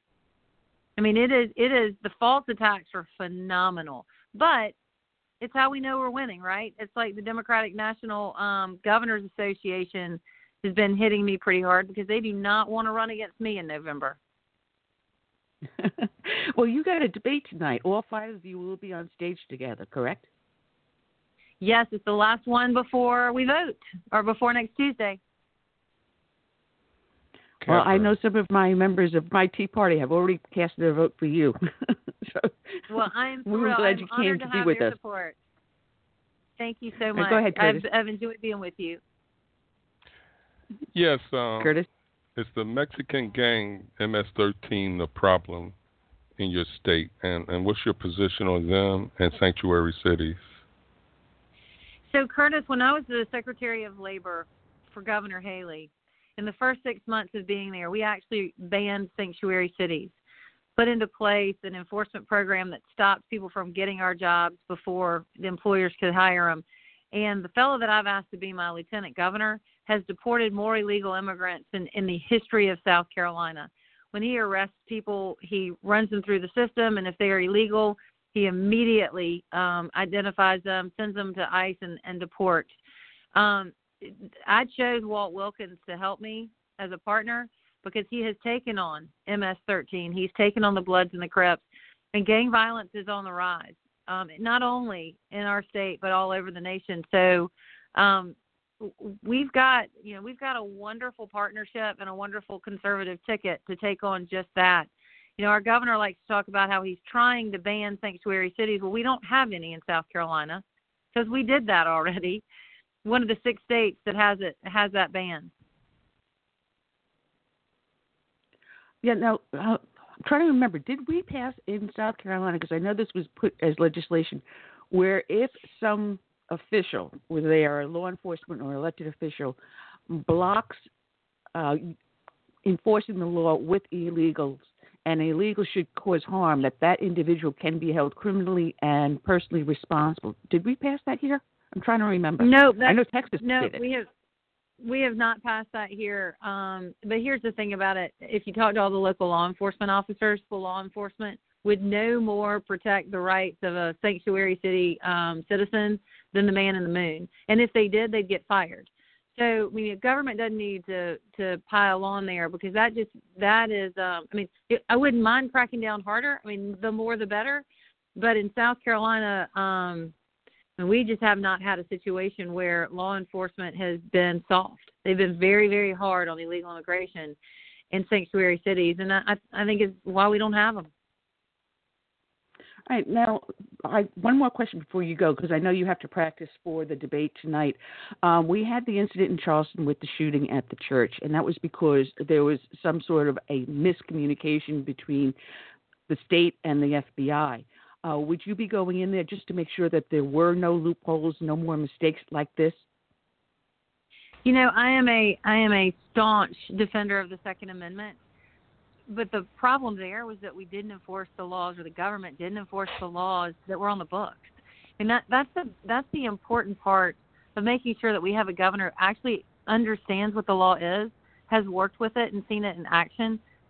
We don't have that. I will be the only governor certainly running, but maybe certainly in my lifetime, he's actually run an executive branch agency, more than one. And I understand the importance of enforcing the laws that are on the books.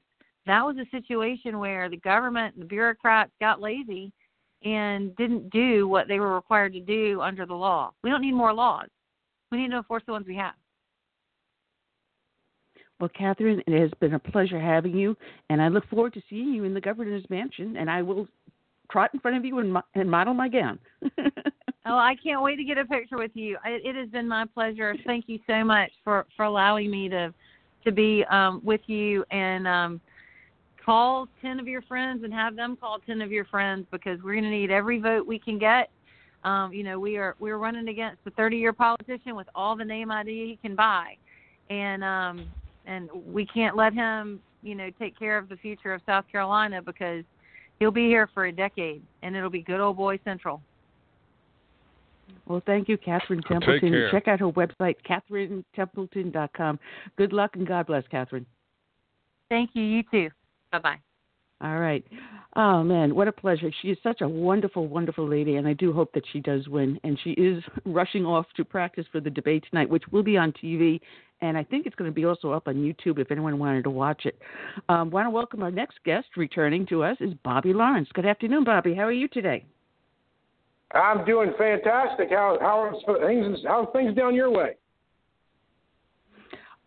Just ducky. We've got our primary coming up next week, next Tuesday, and I want to remind people that there are primaries in 8 states, including New Jersey and California. So if you're in a primary state today, get out there and vote. Vote like a Democrat. Vote often. Yes, vote often. Vote early and vote often. Well, I was listening to what she was talking about there. I was listening a little bit to what she was talking about there. Was she talking about Parkland and some of the things that the government dropped the ball on?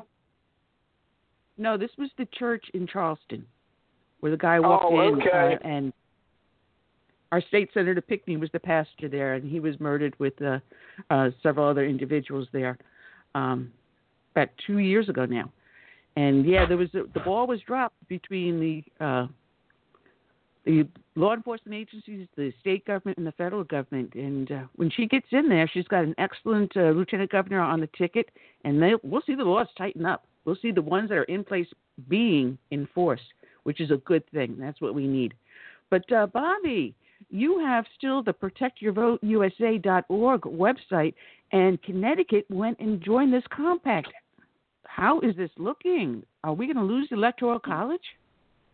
Well, the left is working hard. The left is working hard to undermine the Electoral College, to undermine our republic. That's what they're doing. I mean, they started out last year. As some of the listeners, I'll just do a brief synopsis of where we were last year when I discovered this. It was a little more over a year ago. I think it was about 18 months ago when I discovered this. And at that time, they had 165 electoral votes that were bound to the popular vote. That's where the states give up their sovereignty to control their electors.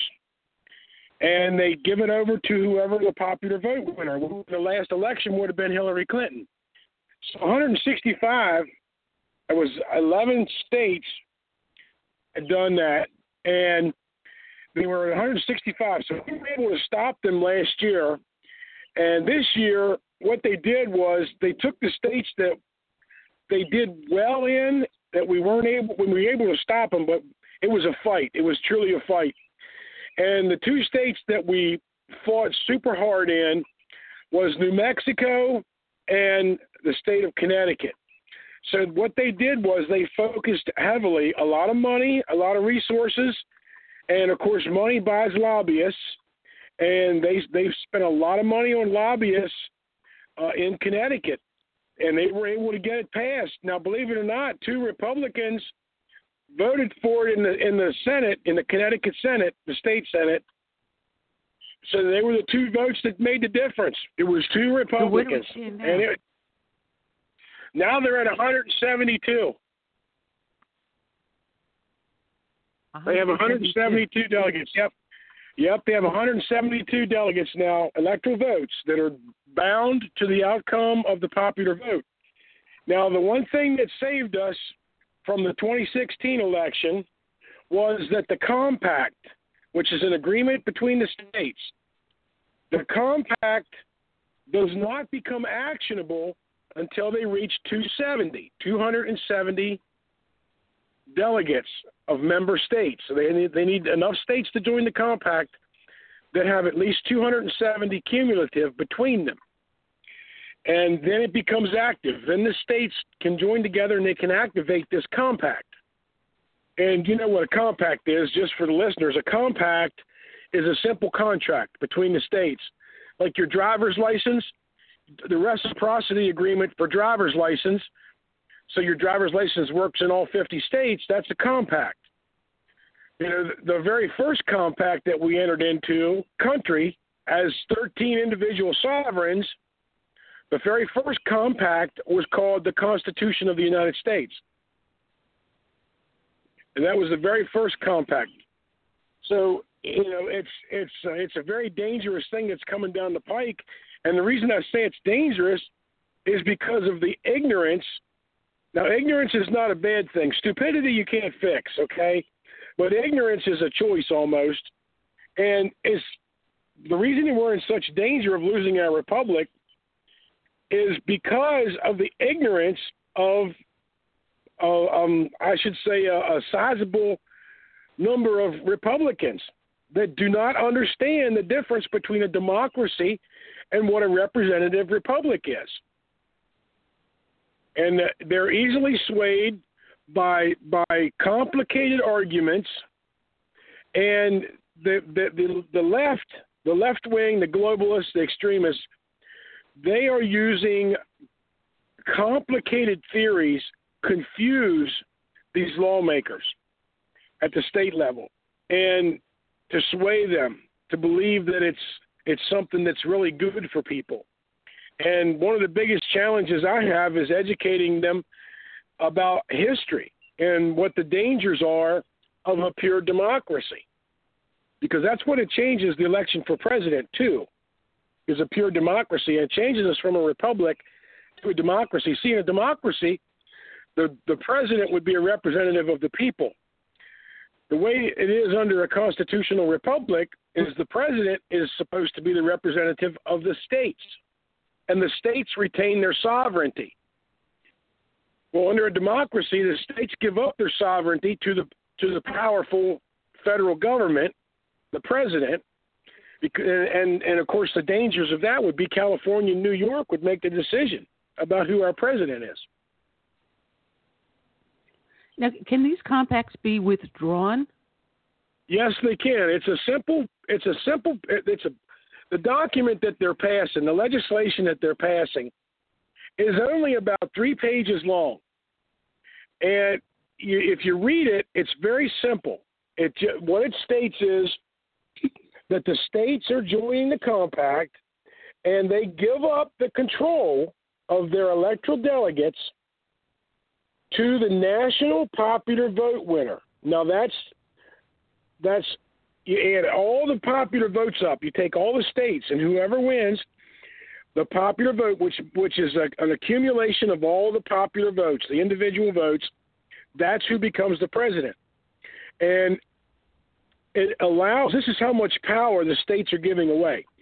It allows the national popular vote winner, which would have been Hillary Clinton, it allows them to come into that state and dismiss or fire or discharge, whichever word you want to do, the delegate that was elected by that voting district, and replace that delegate that was duly elected by that voting district with someone of their choosing. So Hillary would have been able to discount the voters of that district and replace that delegate that's been elected by the people of that district with someone that they choose. And it could have been anyone, anybody. They don't even have to live in the state. Wow. Now, how do they go about withdrawing then? Do you then go into the states that have already passed it and then work hard to get them to withdraw? Yes, the states that have already passed it, we're actually trying to snipe one state away from them. We're going to be working. I don't want to give the name out yet because that'll clue the opposition in. But we're actually looking at one state that they had, and we think we might be able to flip that next session. So that wouldn't come up until next year, but we think we may be able to flip that state and get it rescinded. Now, a lot of that's going to have to do with how the governor's race turns out, and right now we're looking very good for our governor to turn that seat. So for the governor in that state. Now, and I want to tell you, but I won't tell you on the air, just because it's going to clue off our it's going to clue our opposition into that, or opposition. Yeah, our opposition. It's going to clue them in. Thank you, CS. So, but that's the simple way to do it is to just do a rescind, a simple one-page document where they repeal that. And it can just be one sentence, one page. We repeal Act, blah, blah, blah, the National Popular Vote Movement, whatever the Act number is, and then they could pass it. I mean, it's very simple. It's actually easier to repeal it than it is to enact it. The challenge we're having with getting the legislators to understand this is that it's not going to become an issue for them until their voters are disenfranchised. And it's going to affect the voters that are disenfranchised when they do get it done. Just imagine if a Republican won the national popular vote, but the Democrat won the Electoral College. That means that the Republican could disenfranchise every single voter in California, New York, Illinois, Maryland, Maine, Connecticut. It could just totally wipe them out. It doesn't matter how they voted, even though the majority of that state voted for the Democrat. So it's a double-edged sword, and it's like I share with the legislators. The compact and the people that are pushing it, which is George Soros and John Koza, they're putting a false narrative out there. They're trying to fix something that has only ever happened 5 times in U.S. history. Every other time we've had a presidential election, it's been in line with the Electoral College, the popular vote. So to drive it home real hard, if you look at the number of counties, each state is made up of counties. President Trump won over 3,000 counties. Hillary Clinton won somewhere around 60, 65 counties. So the popular vote, those 65 counties could override 3,000 other counties. Now, the danger in that is that if you look at history and you look back through what they call nation cities or state cities, like Rome was a city that became a nation unto itself. And Rome, the city of Rome, would go out and conquer new lands and then subjugate those people to fund the opulence and the laziness within the city walls. And eventually, they ran out of places to conquer and people's money to take. Well, it just happens in history over and over and over. The biggest one is the Roman Empire and the reason that it fell. And the structure of what they did and the actual actions that took place, that's exactly what happened. And in America, the states would be giving up their sovereignty to live their own lifestyle. So, in instance, for rural Pennsylvania, very pro-Second Amendment, very much pro-life, Christian, Jewish Orthodoxy, and we have certain beliefs. And these big cities of like Philadelphia and Harrisburg and Pittsburgh, they don't live the same lifestyle as the masses do in the rural areas. So that would give those big cities the ability to overrule the rural areas and subjugate them for taxes, like for instance, school taxes. the big cities could tax regional areas for school taxes. Now, that happens in state-by-state areas, okay? Different states are set up differently. But if it happened across the country, that means that California and New York could tax folks in South Carolina, North Carolina, and Florida to pay for whatever new and great idea they think makes sense through the federal pocketbook, because they would have control of the presidency through a popular vote. Well, now, it is very scary, and I'm glad to see that you're working to overturn at least one of the compacts to try to level the playing field. Can we have maybe our legislator, our federal legislature, enact a law that would mandate that states can allocate either by the actual percentage of voters? So if you had, say, for example, 65% voted for Trump and 35% voted for Hillary, that's how your delegates are done? Or you can say winner take all of the states. Yeah. Okay, you see, that would take a changing of the Constitution. See, this compact, the undermining of this electoral college, is working within the confines of the Constitution. Under Article 2, Section 1, Paragraph 2, Line 1, gained the right specifically to allocate or allot their delegates as the legislatures determine. They see fit, yeah. Yes. So, and that's been ruled on 3 times. Excuse me. That's been ruled on by the Supreme Court 3 times in history, that the state retain the right to assign or allocate their delegates as the legislatures. Now, the latest one was Bush v. Gore in 2000. Now, a lot of folks think that Al Gore sued George Bush, but that's not really what happened. Al Gore sued the state of Florida because Florida was a winner-take-all state, and Al Gore wanted a proportional allotment of the delegates, and he sued them. And the Supreme Court said, no, so it's a state sovereignty issue. Florida has the right to determine. We're losing Bobby? Sounds like we're losing Bobby there. Hey, am I still there? Yeah, you're Is that a little better? in and out. Yeah, but we're down to our last 2 minutes, Bobby. Down to our last 2 minutes on the show. This show is going so fast. I wish we had more time with you. But we have to have you come back later on after the primaries and see where we stand and how you are with the fight. And your website is protectyourvoteusa.org. Bobby, give me a text or call me a little bit later on and let me know what's going on, okay? Okay, fantastic. Thank you very much.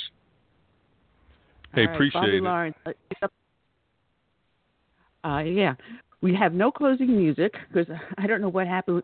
I had Dell working on my computer the other day, and I don't know if he changed some settings in my soundboard, so I have to take a look at that. But we're going to be back here on Friday with Adam Cochran. I believe he has a new book out. I've got to double check. And Buddy Brown, who happens to be a musician with some great music, some patriotic stuff. Then next week we're going to have Dave Bray. Dave Bray will be joining us. And we got some great guests. But that's all I have for you guys today. So we'll see you come on Friday. I want to thank everyone that joined us up on Facebook, on YouTube, over on where were we? Blog Talk Radio, and everywhere else. And we'll be back here on Friday, and hopefully I'll have everything up and running again. And Curtis, you're going to be with us on Friday, right? That's correct. I'll be here. Well, I want to thank everyone that was up in the chat room for participating, and we had great guests today, and of course, I hope everyone enjoyed it. So until then, I will say good night and God bless, and we'll see you on Friday.